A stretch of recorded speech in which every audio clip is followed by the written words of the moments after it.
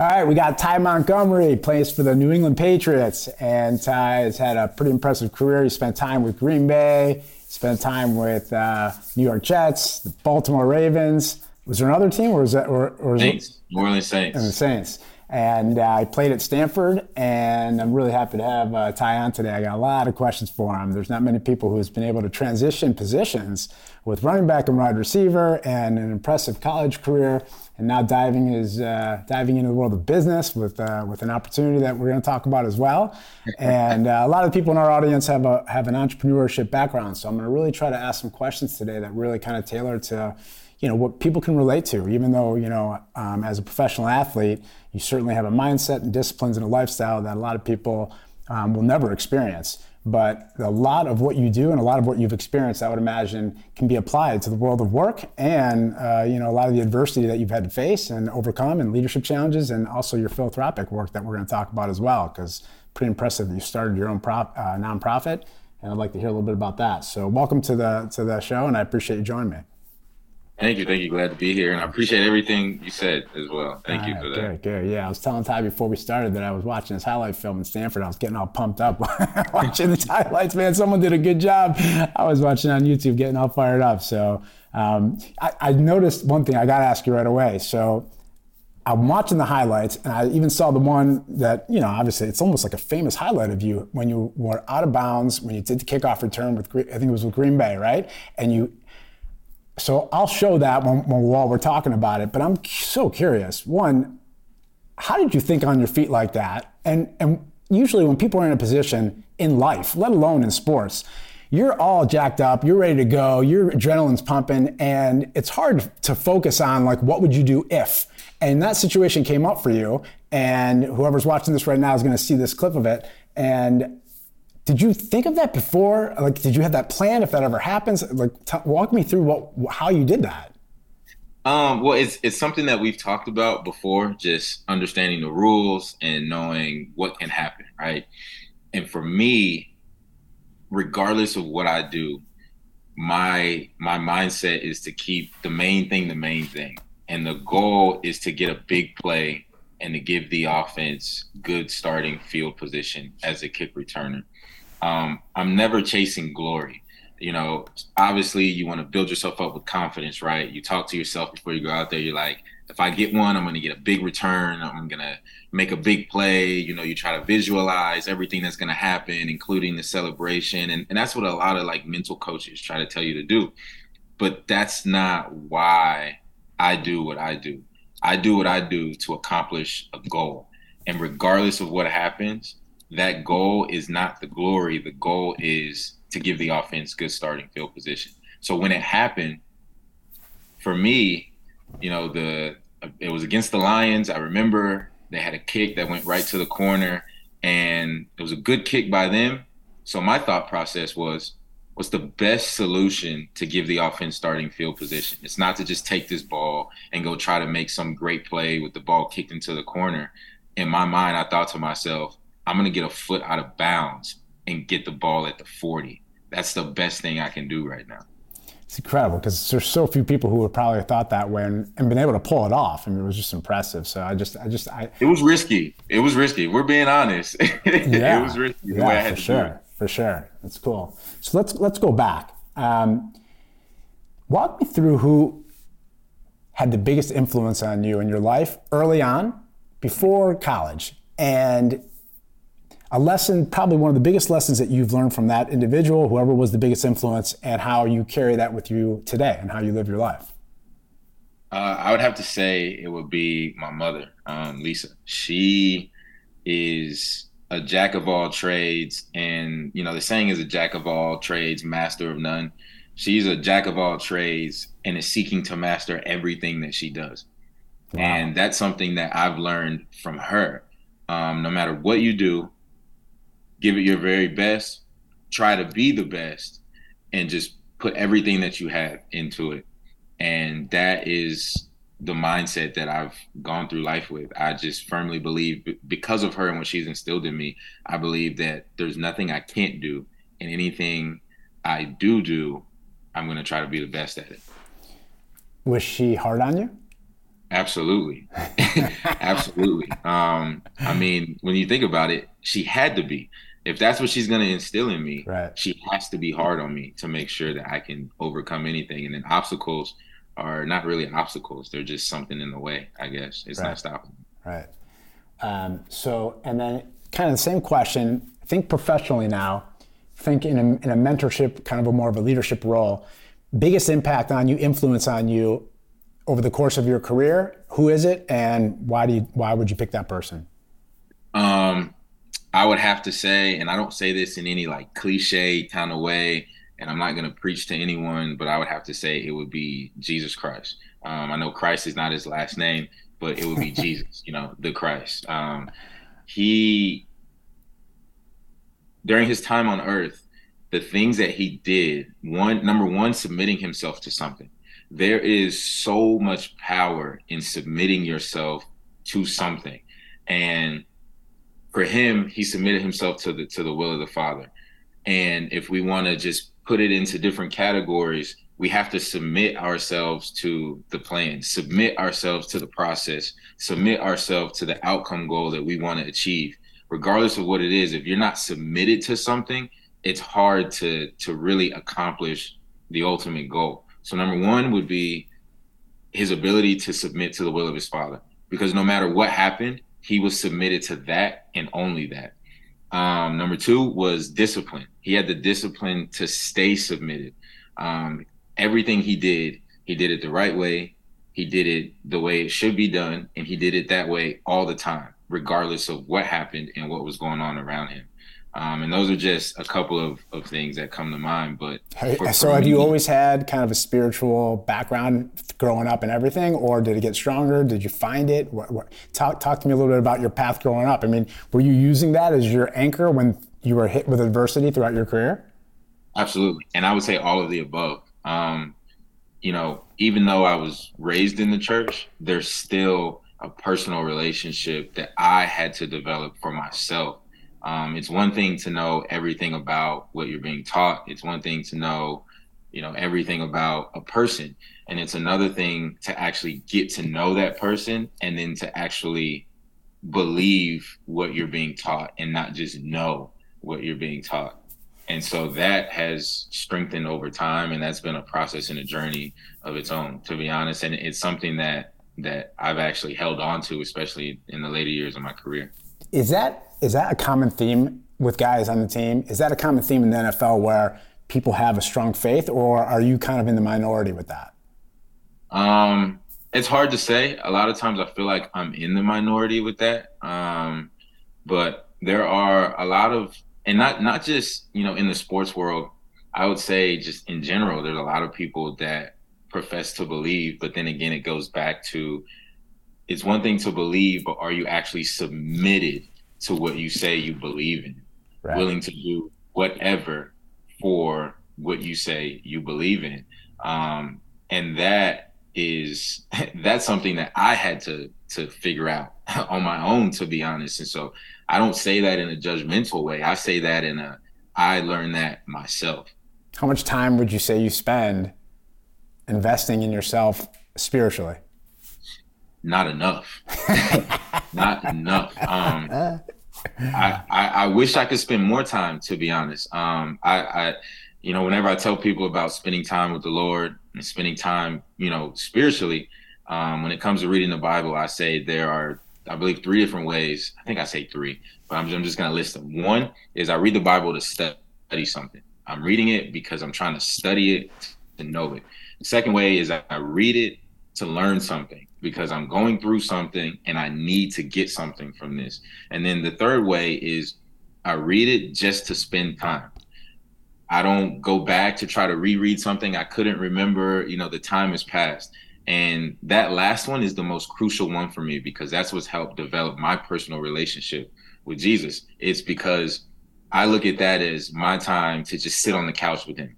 I don't remember every second that goes by when I'm watching TV with the boys or when I'm playing video games with the boys, but I'm enjoying that time. And so it's the same thing, when I'm reading sometimes. I just read to spend time.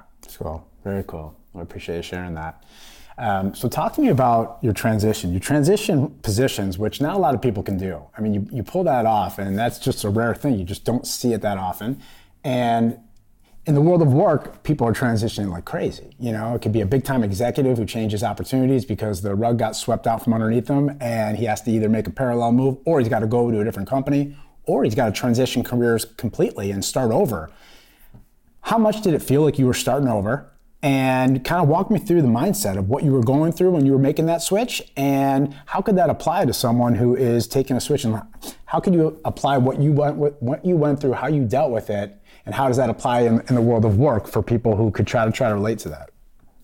Yeah, I would say it didn't feel like starting over for me. I mean, sometimes it's felt like I got to climb out of something, I guess you could say.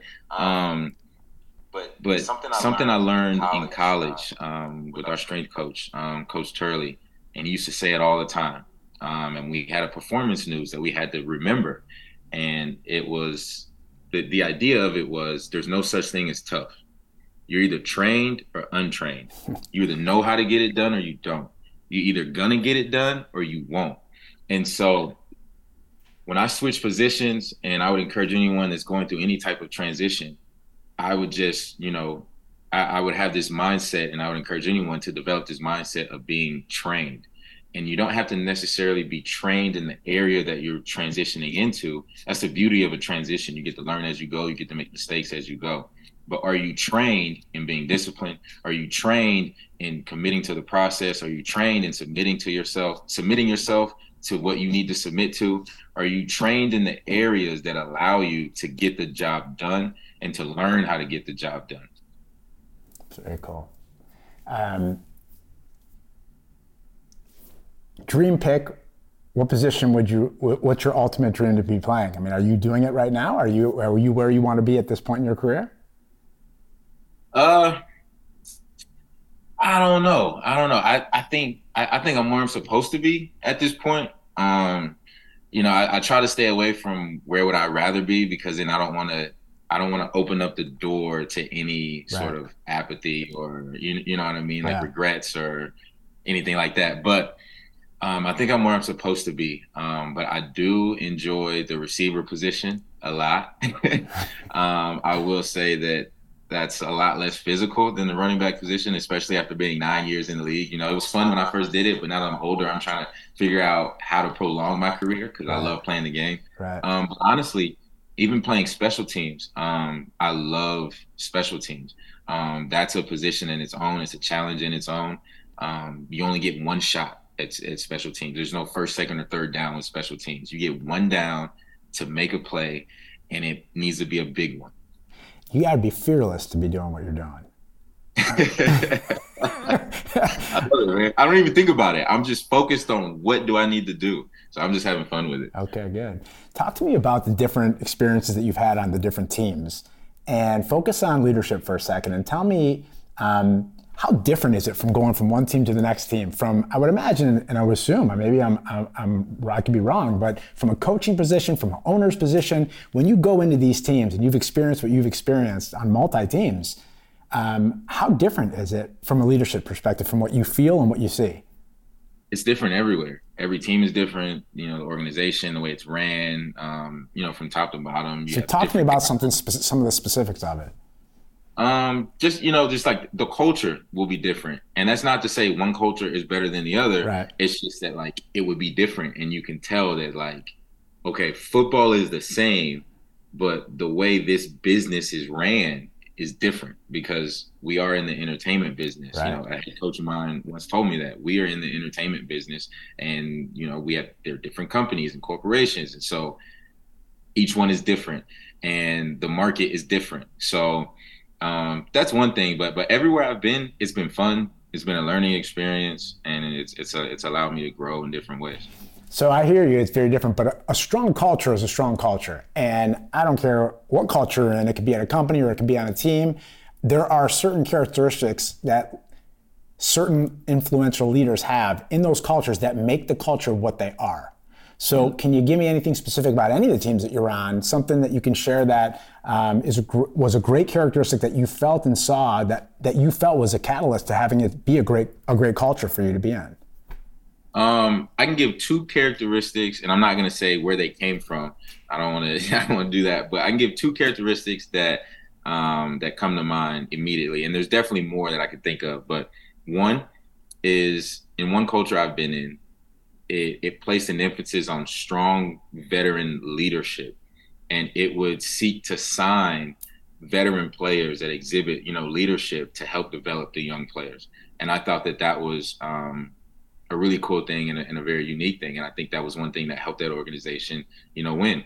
Another culture that I've been in it is just very, nose to the grind, blue collar, hardworking. The way we win is we work hard. And so everything we do is going to consist of hard work. And that is what helped that organization.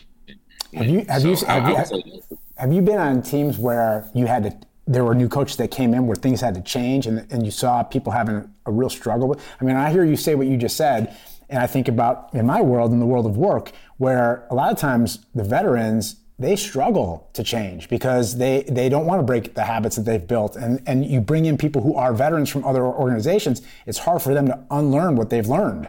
And they want to do it their way, and they find it hard to change. Do you see some of that on your team, or is it like in that example you gave me with the veterans, is that everybody? The veterans are all in, and the people who come in who are veterans are all in, and everybody's you're just like on that type of a team, you have to be all in. I would say in the organization where I saw them, bringing in veteran leadership, the veterans that they brought in, they weren't like, just stuck in their ways. This is the only way it's going to be done. And then they become negative about the culture that they're coming into. These are veterans that are professionals that are what needs to be done. How are we going to do it? This is how we do it here. So we're going to get everybody on the same page. Something that I've always said to myself for a long time now is it doesn't matter if we're on the wrong page. If everybody's on the same page, then we're on the right page, because we're all on one accord and we can accomplish what we need to accomplish. And then we can get ourselves on the page that we need to get to. Right. It's tough when people are on different pages. Yeah, big time. Yeah, I would imagine, because you've seen a lot of different things on a lot of different teams. And on the opposite side of what you were saying, without giving anything specific about who you're talking about, what are some of the characteristics that you saw that were kind of just, in any culture, they're no good? They're no good, and you saw it kind of have an impact. I would say that one of the negative things I've seen is having too many, what's the way to say it? Like having too many guys that are all trying to be leaders. Interesting. And when I say that, I don't mean that everyone can't be a leader, but we all have positions and we all have roles. And it's not everybody's job to be the head cook in the kitchen. So we can't have everyone trying to be the head chef. Even if you're, a great cook, just play your role, like it doesn't mean you're not a great cook. It doesn't mean that. It just means for right now, where we're at with where everything is, you have to be able to play your role. You have to be able to follow. I feel like good leaders also know how to follow, because then they know what it's like to follow. I would imagine the problem though is that a lot of guys who are coming in on your level, they've always have been the leader. They've always been the best. They've always been the star, number one. Absolutely. Taking a step back and being a follower is not something they're used to doing or have ever been. Right, and it's seen as like a sign of weakness for some, but it's not really a weak thing. It's learning how to be a team player and how to play your role is actually a very positive thing, and it's a sign of leadership. So how do you know who the guy is that's supposed to step? Does the coaches? I mean, there are captains in the NFL, right? You have a team so are those guys, because they're in a sort of an appointed role, kind of delegated as the ones who should be the ones who are kind of stepping in and stepping up when they need to? I mean, you just kind of see it just kind of filter itself out, throughout the off season, and then the leaders emerge. And then, of course, football should be a meritocracy. And then in terms of, finding who the leaders are and picking your captains. It should be, a real, democracy, and we all decide who's going to lead us. And then once we do that, we stick to that. Right. There is no like, oh, I could have done this better than him, or I could have made a better decision here or there. Like, no. It's not about that.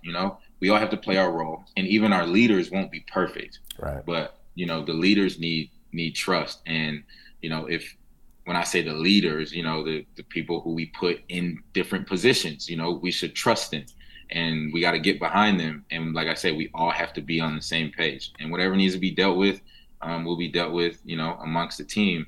But it's not good for the team. It's not good for an environment, whether it's football or not football, to just have, a lot of division and right. undercutting and, just gossip. Right. When HBO did their specials and they started kind of looking inside the teams, and you saw all the footage of like what's really happening, to me it's very intriguing, because you see it on TV, and it's a business. There's no question it's a business, and you see it ran like a business when they do those documentary pieces on it. It was interesting for me when I saw how much of a role the coaches play in some of the teams, and how much the players step up in others, because the coaches are more of an introvert. They're not as energetic and outgoing and in your face coaching hardcore motivation versus more strategic and methodical. So I'm curious, have you experienced both those types of coaching units where you have them kind of in your face a little bit more on one team, and then with a little bit less from the player's perspective on another team? Absolutely. I have. I've seen both, and honestly, it's I would say that's less of a team thing and just more of a person thing. Right.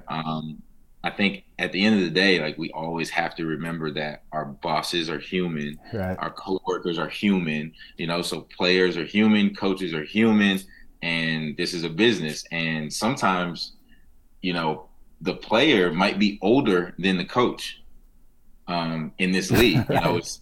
It's not like college or high school. At this point, we're all grown men. So sometimes a player might be older than a coach. And so, it just all depends on the person. But it doesn't mean that one leadership style is better than the other. I think. Which one did you prefer?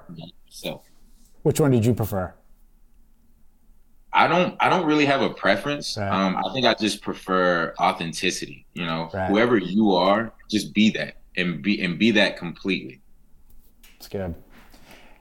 So you've dealt with some adversity. You had an injury, right? So talk to me about bouncing back. Tell me about the mindset and how people can apply that to in their world. I mean, like, how did you deal with it, and what were you thinking at the time, and how long did it take you to rebound from it? It was, I want to say it was like a 6-month timetable. And the thing that sucked about the injury last year was I actually had this injury in college. So it was the second surgery on the same shoulder. And it was just an unfortunate thing. It just happened. And so I don't know if this is like some rebellious mindset I have, or if this is just me trying to make everything, positive and action oriented. That's something else I learned from college. Quick side note, he used to always, like, whenever we would break it down, someone would say hard work, and he would be like, what is that? Like, that doesn't tell you what to do. That tells you what something is. So we would always have to break it down on work hard, because it instills his mindset to go do something, not just tell you what something is. And so for me, that's really what I felt like was happening with this, with this injury. It wasn't a minor setback for a major comeback. It was, here's an opportunity to go do something else. And right now, the something that I need to do is to rehab, recover, get strong. And that was the mindset that I took on. I didn't look at it as some negative thing that I have to overcome. Something else I have all these little slogans in my head. Something else I also say is, like, I'm no longer going through things, or I'm no longer overcoming things. I'm getting to things. So I'm getting to health. I'm getting to, recovery. I'm getting to whatever it is. I'm no longer going through it, and I'm no longer overcoming it. I'm just getting to it. So I'm teaching my kids right now. I have 2 teenage kids, and I teach them thoughts are things. Your words matter. your mindset, right? So when you share like your one-liners, your taglines, like that one, for example, where did that come from? Why are you thinking that way? And like, how long have you been thinking that way? It's one of those things where it didn't feel like it came from me. I feel like it had to come from the Holy Spirit. I honestly, I was struggling with negative thoughts for a long time. It just felt like so many negative things were happening in my life, personal life, career didn't feel like it was going the way I wanted it to go, that I just got to the point to where I just said, you know what? I'm no longer going through anything. I'm getting to something. I'm on my way somewhere. I'm going somewhere. And I just stuck with that. I love that. Have you always been a goal setter? Do you set goals? Do you write them down? Yeah. I used to write them down. Honestly, I need to get back to that. I used to keep them in my phone, to be honest. I would set goals. I would write down my prayers so I could remember and check them off and, give some appreciation to God. And I learned my goal setting when I was in college. This strength coach made me a better man, to be honest. But when I was in college, he taught us goal setting. And he taught us ways to set goals. There's the outcome goal. There are 2 performance goals, and there are 5 process goals for each performance goal. And the process is 100% in your control. Are you submitted to the process? Can you be disciplined and stay consistent with that? And because you do your process, it should impact your performance, which is also in your control. The outcome is completely out of your control. So my outcome goal is something that I'm trying to attain, but every day I'm not thinking about the outcome goal. Every day I'm thinking about the process. And then when it's time to perform, I'm thinking about performance. And then by the time it's time to look up, then I see where I'm at. So do me a favor, give me an example of that. It can be about anything, just make it up on the fly, like about working out or about your success, like just so I can understand that concept, because it's an interesting concept and I've never heard that before. Okay, so let's say my outcome goal would be to be 200 and, I don't know, I'm about 225, 227 right now. So let's say I wanted to lose weight. And my outcome goal would be I want to be 215 pounds in a month. Like, that sounds crazy. Okay. So outcome goal would be 215 pounds. My 2 performance goals would probably be to be able to run, 3 miles in 20 minutes and to be able to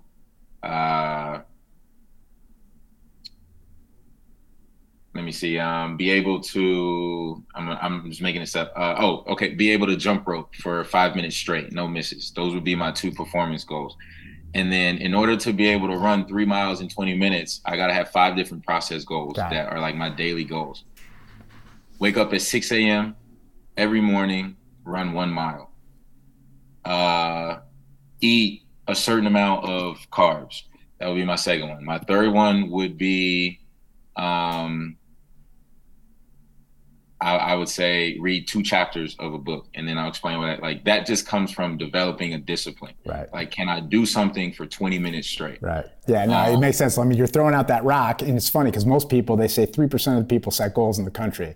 And you see these gyms get packed on January 1st. And the reason that they're all out in 3 weeks is because they take that outcome goal and they make that their only goal. And then it's impossible to hit that right off the bat, and they quit and they stop. So I understand the concept. I do something very similar. I just don't call it the outcome and the performance, but I like that. It makes sense. And it breaks it down into your baby steps so you can go attack your goals. I mean, it makes sense. It's I'm curious.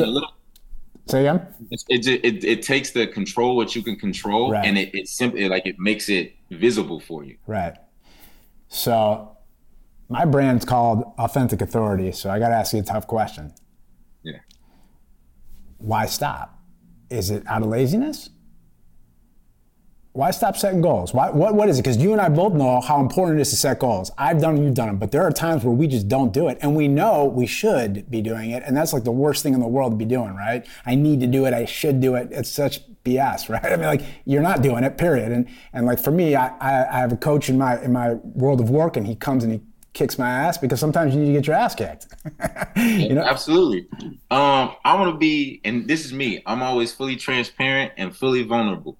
Um, I think that the times that I've stopped have come from insecurity and have come from fear of failure or tired of feeling like a failure. If I don't set this goal, or not if I don't set it, if I don't write it down, then I don't have to worry about whether or not I accomplished it. Right. And Yeah. that's just, I mean, I think that's just insecurity and that's just a fear of failing. Right. I hear that. I appreciate you sharing that. Talk to me about discipline. To be at the level that you play at, and just in general, your whole career. I mean, everything from high school, college, and throughout.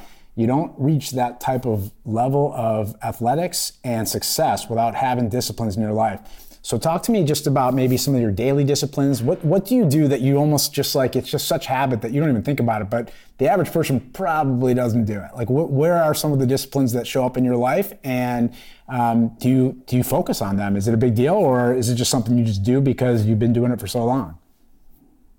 Um, I think I focus on them and I don't even think I think about it anymore. It's just a part of like my daily like conversation with myself. Everything I do, I have to start fast. I gotta wake up fast. I gotta eat fast. I gotta get to where I'm going. I gotta do what I gotta do. So everything I do, I gotta start fast. And finishing is super important for me as well. When you're in little league, you see a lot of kids when they got to do conditioning. What do? They wait until the last rep to go as fast as they can.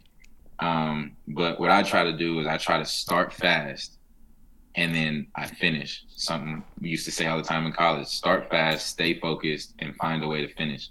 So it's not about my last rep being my fastest rep. It's about being my best rep. It's about having the best technique and, so on. So I start fast and I finish. Those are the first two. And then I focus on correction and accountability. I'm always looking to correct myself. I celebrate all victories, including the small ones, but when it's time to correct myself and hold myself accountable, I cannot shy away from that. And I have to be disciplined in doing that. The fourth one is attention to detail. How you do anything is how you do everything. And I like firmly believe that. So even the little stuff. And this is actually this actually goes with finishing, I believe. For example, I'm in the weight room, attention to detail and finishing. I do my last set, but I'm not done until I rack my weights. No, wait a minute. I'm still not done until I rack my weights and I put the clips for the weights back in the right position where I got them from. And I'm still not done until I wipe, if you're in a public gym, I'm still not done until I wipe my bench off and get it ready for the next person. As a matter of fact, I'm still not done until I'm prepared to start my next set. And then that's how I start fast. Like attention to detail with the little things. Can't skip reps, none of that stuff. Wow. And then the last one is being consistent and just being consistent in all of these things. And consistency does not mean perfection. Consistency just means what you do routinely. Doesn't mean you got to do it 10 out of 10 times, although that's what we strive to do, but we got to leave room for grace. So as long as you're not doing it 2 out of 10 times and then trying to say, well, I do it all the time, why isn't this working? Well, that's not consistency. But if you do it 8 out of 10 times, that'll get the job done. But we're going to work our way to try to get to 10. Very cool. Very cool. I love that. Who in the league has had the biggest impact on you? Whew. That's tough to say because I have played with some Hall of Fame players and I've played with some great players and just some people that you really just want to learn from. How about this? Take that question and focus it in on discipline. Who has had the biggest impact on you when you look at all these incredible people, but when you saw this one, because of their discipline and whatever it is that you were attracted to, it still sticks with you enough for you to be able to say that's the person who's had a big impact on you? Matthew Slater. And why? 16 years, 38 years old, however many Pro Bowls, and he's still one of the fastest on the field. He's still one of the most consistent on the field. in his play, and he's very disciplined in how he goes about his work. I don't know if he's been doing this all 16 years. Actually, I had a conversation with him about it, and some things he's had to change over the years as he's gotten older. His body's changed, his routine has had to change, but he's disciplined in attacking his routine, taking care of his body, doing what needs to be done. I mean, the guy's, I'm not exaggerating, like at the facility all day, Wow. literally all day. And he has a wife and he has kids. And he's also disciplined in who he is as a man, as a husband, as a father. And it just oozes off of him. Like you can see it that he is about his business. He's about being who he is. And it's not just a football player. So I imagine when he's at home, he attacks home and being a father and being a husband the same way he does being a player. That's awesome. Very cool. All right, one more question. I want to dive a little bit off the field a little bit, but tough question, another tough question. I like to ask these tough questions. Tell me, you can share whatever you want, the hardest thing you've ever experienced and how you dealt with it. Oh, man.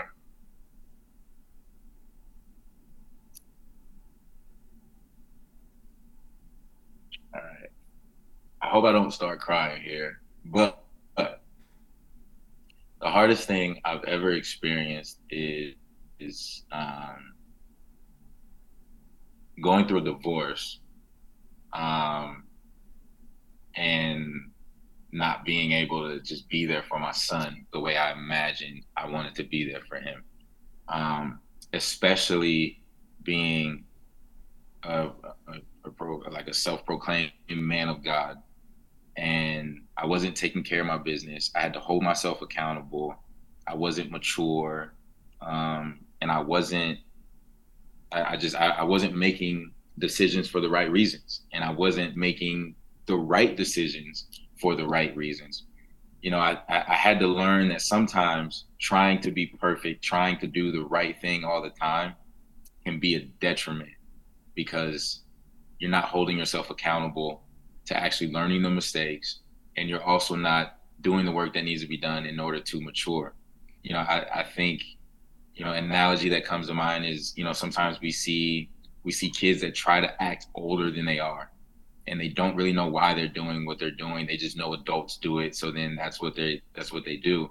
Um, and so when I went through that, and just knowing how it's going to affect my son, already having conversations with him, and he's only 5, that was the hardest thing that I've ever had to go through. I would say I'm still learning a lot from that situation.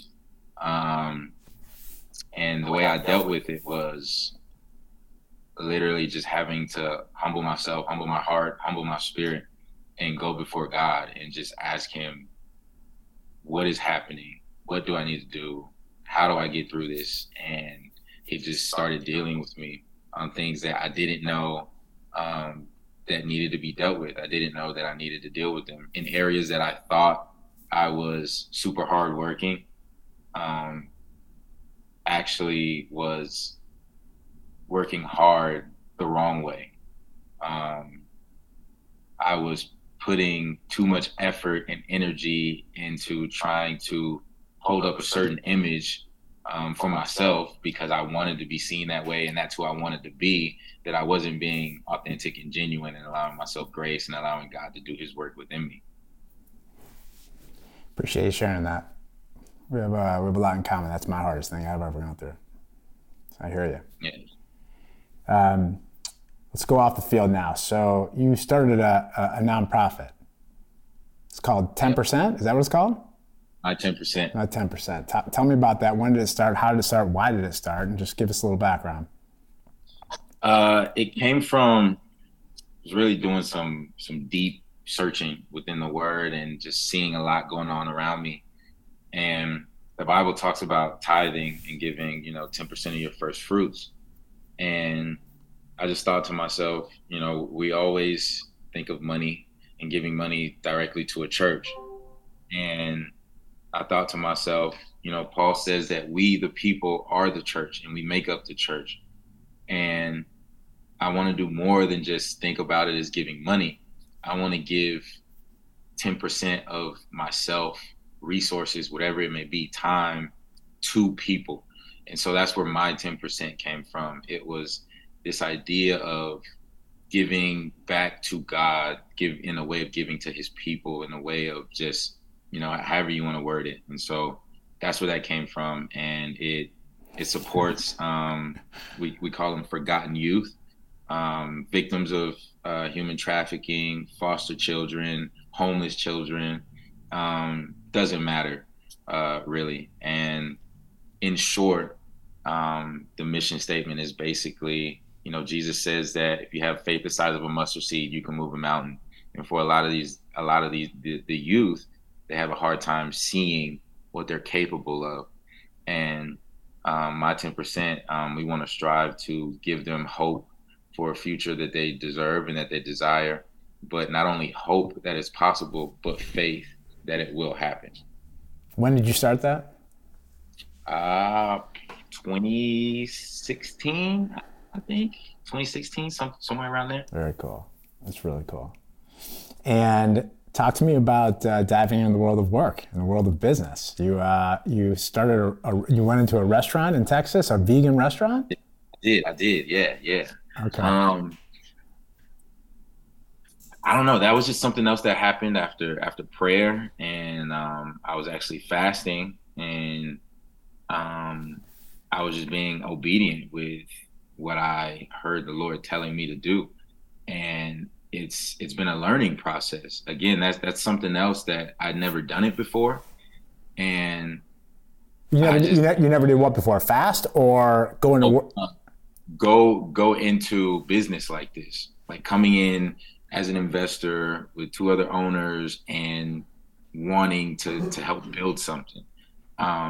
Never done that before, but I had the confidence in myself, the faith in myself, and just really the faith in knowing that, like, okay, I'm moving in a direction God has called me to move. And it's been a learning experience, but again, it goes back to, are you trained or untrained? And not, are you trained in the area of this business? Are you trained in the area of knowing what to do here?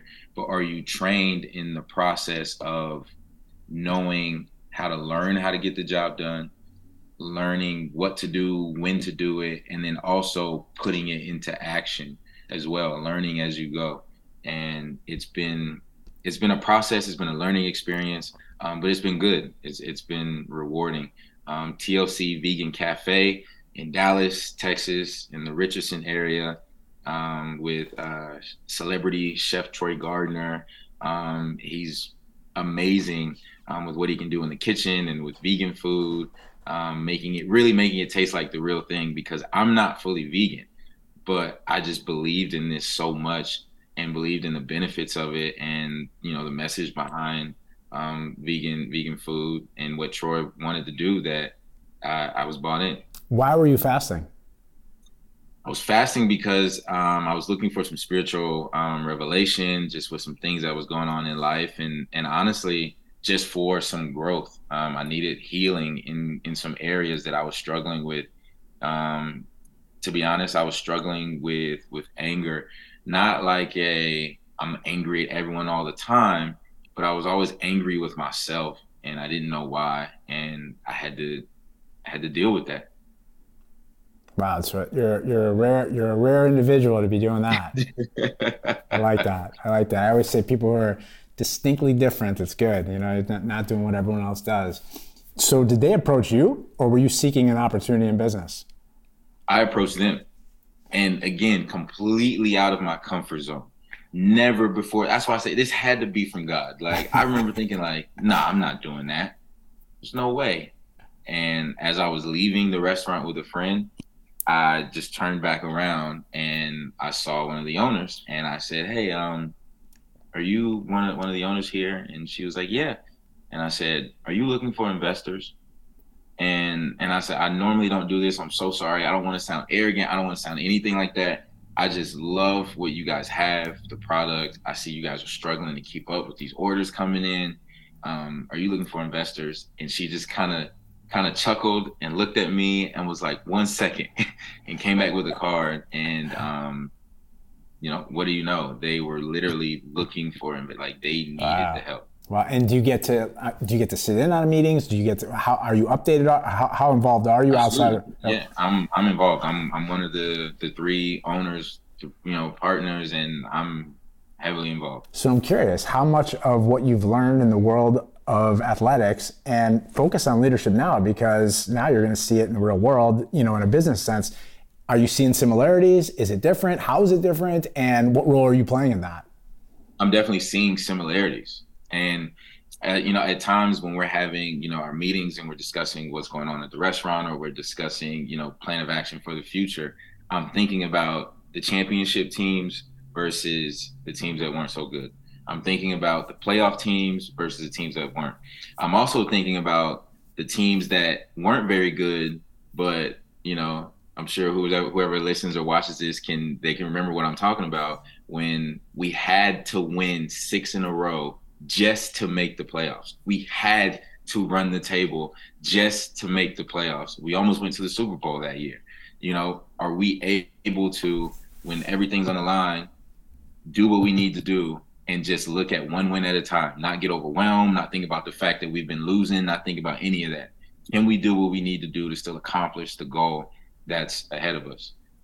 What's been the biggest struggle that you've seen or felt or experienced so far in the restaurant business that you weren't expecting to kind of deal with? I would say finding full-time employees. It's just it's hard. I didn't realize how hard that was. Because things always happen, and if everybody doesn't show up for the cook line, you're down a cook, and that affects everything, and that affects the ability to open, even if someone's car breaks down or something happens and there's a personal matter that they can't